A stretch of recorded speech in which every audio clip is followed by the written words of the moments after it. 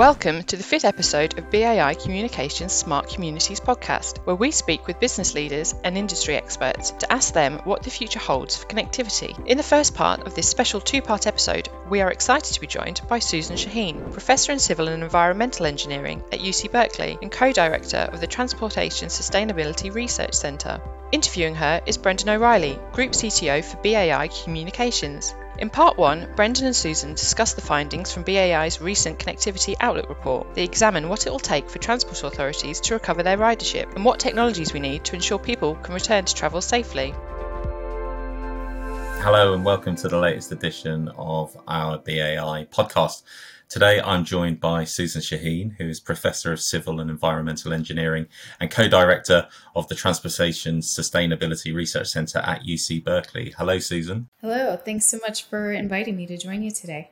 Thank you so much for joining us. We recently had our Connectivity Outlook report come out, and it's not the first year that you've seen this report. So I was wondering what your initial thoughts were on having read it 2 years in a row and anything that stood out for you. Oh, it's an exciting report, and particularly I found it exciting looking at it at the 2 different years, because 1 year captured data prior to COVID, and this year is capturing the COVID response and the reaction of transit passengers to their needs and how those needs are changing. And I think one thing that really stood out to me is that about 83% of riders are really leaning into cleanliness and safety. And that comes of no surprise, but that's not something we were typically seeing prior to COVID showing up in data. So I thought that was really an interesting point. And I know we're going to get into many others. Yeah, no, I think that's great because, you know, we had a catch up before we recorded this pod. And, you know, you mentioned the fact that having 2 reports, one pre-COVID, one very much in the midst of COVID, gave a really interesting aspect on the data. And you touched on the cleanliness aspect. Is there anything else that really stood out from the global data for you? Yeah, I think, 91% of people expect that world-class cities that have public transit systems should be providing seamless mobile coverage above ground. So that means people want that connectivity, that ability to communicate with friends and family and colleagues. And I think those numbers are really quite high. I don't know what your thoughts are on that.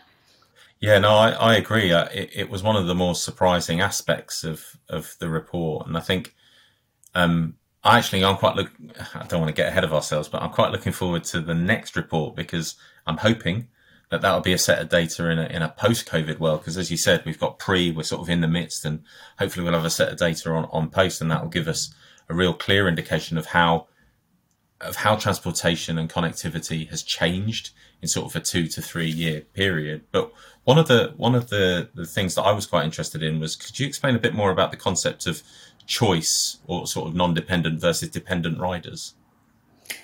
Yeah, this is a concept that's been around for a long time. I think as long as I've been studying public transit, which is over 2 decades, is this idea of more dependent or essential riders. So people who don't own a car or have easy access to a car. So they really depend on our public transit networks for their accessibility and to get around.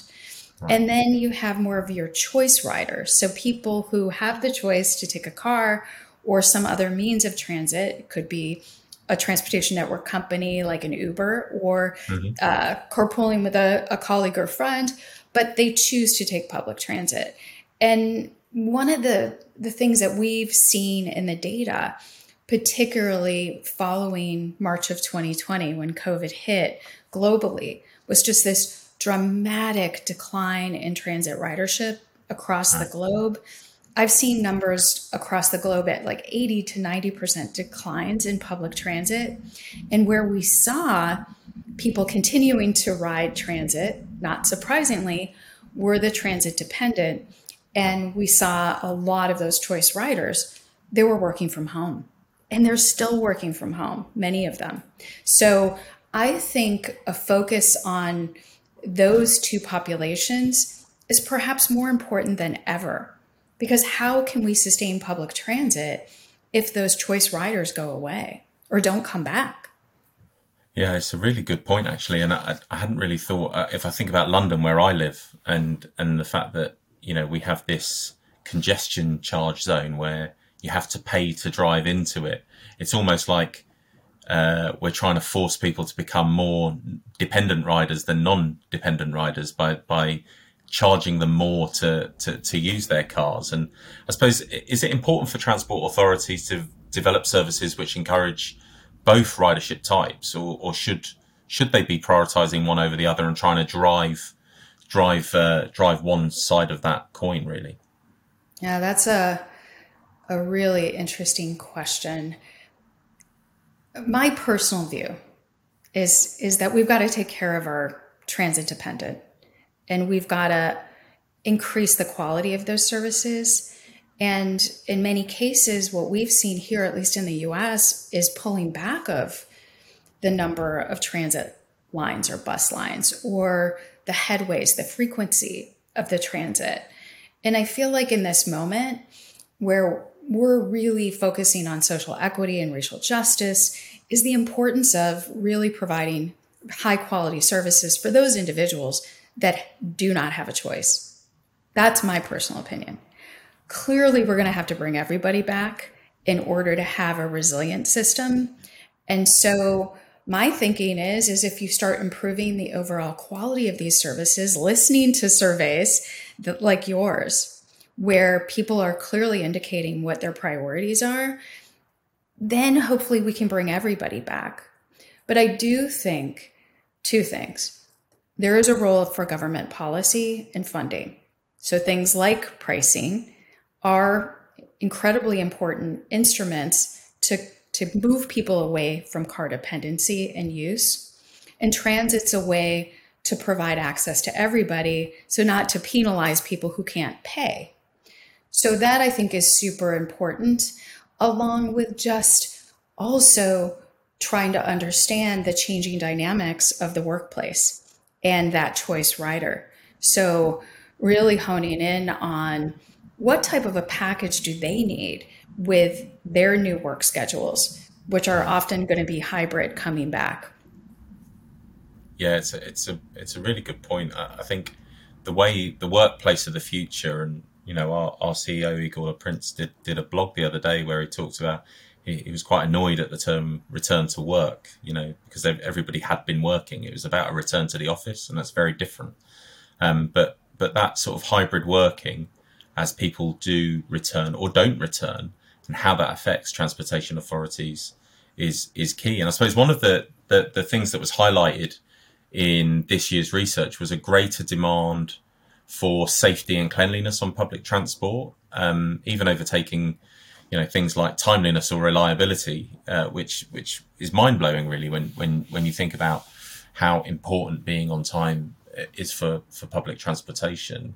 As we're dealing with subsequent variants, and obviously as we're recording this, we're in the middle of the Omicron variant in a number of countries around the world. How should we be viewing the role that technology can play to make ridership more sustainable for the future? Technology, I think, can play a really important role in delivering information to people about the trains and the buses and the number of people that are on them, so that people have a better sense of, am I going to be in a crowded situation? Is it going to have enough room for me to space out to be safe? Are people masking? I think technology can really deliver a lot of information that can grow the confidence of the traveling public into getting back on public transit, particularly those choice riders who have not been riding transit as much. But I think we should use technology, but we should also develop technological approaches that can be used in informing people who don't have access to smartphone technology or the bandwidth, the cellular plans, right? So Everybody has access to that information to make them more comfortable with getting back on a train or a bus. Yeah. I think that the idea of access for everybody, especially in a safety point of view, we've seen in the UK and in the US a number of cases of public safety around transportation, and the feeling that there are parts of our society that feel vulnerable on public transportation, especially at night time. The idea of that data being available so that people can feel safe, they can be contacted, they can be they can reach out for help, I think is a really important aspect of connectivity where safety plays a really big role. And I suppose one of the challenges that we face is, how do you do that without invading people's privacy, right? Because privacy is still a really important part. How do you keep people safe by using data and using their location without infringing on their rights as humans around privacy? It's a big challenge, right? I think it's a really important question for our society, is if we're asking people to share their data so that we can aggregate their data and provide better service, making sure that it's clear to them that they're benefiting. And I think in this sort of new mobile age of transportation by app, sometimes the benefits of sharing your data are really not clear. And it's also not clear whether or not those data could be used against you. For example, by using it to evaluate your sensitivity to pricing. So profiting from surge-based pricing mechanisms, these types of things. And in research we do across the globe, we hear a lot of consumer concerns about a lack of transparency about where their data are going. And since public transit, at least in my opinion, is a public good, that transparency really should be very clear, and the benefits to everyone of sharing that data should be clear. Yeah, absolutely. I think one of the key takeaways from the report, from my point of view, was that the digital experience was going to be a key lever in getting people back on board public transport. And, as you said, being transparent about how data is going to be used is really key there. So as well as the transparency, which technologies are likely to have the biggest impact on that digital experience and getting people more comfortable with getting back on transport? Well, travel time and travel cost always factor very high in transportation demand research. So I think making sure that the travel times and the travel costs are very clear, along with other types of benefits, like that social distancing provision. For example, if we are addressing a pandemic or current variants or future variants, providing access to that data as well.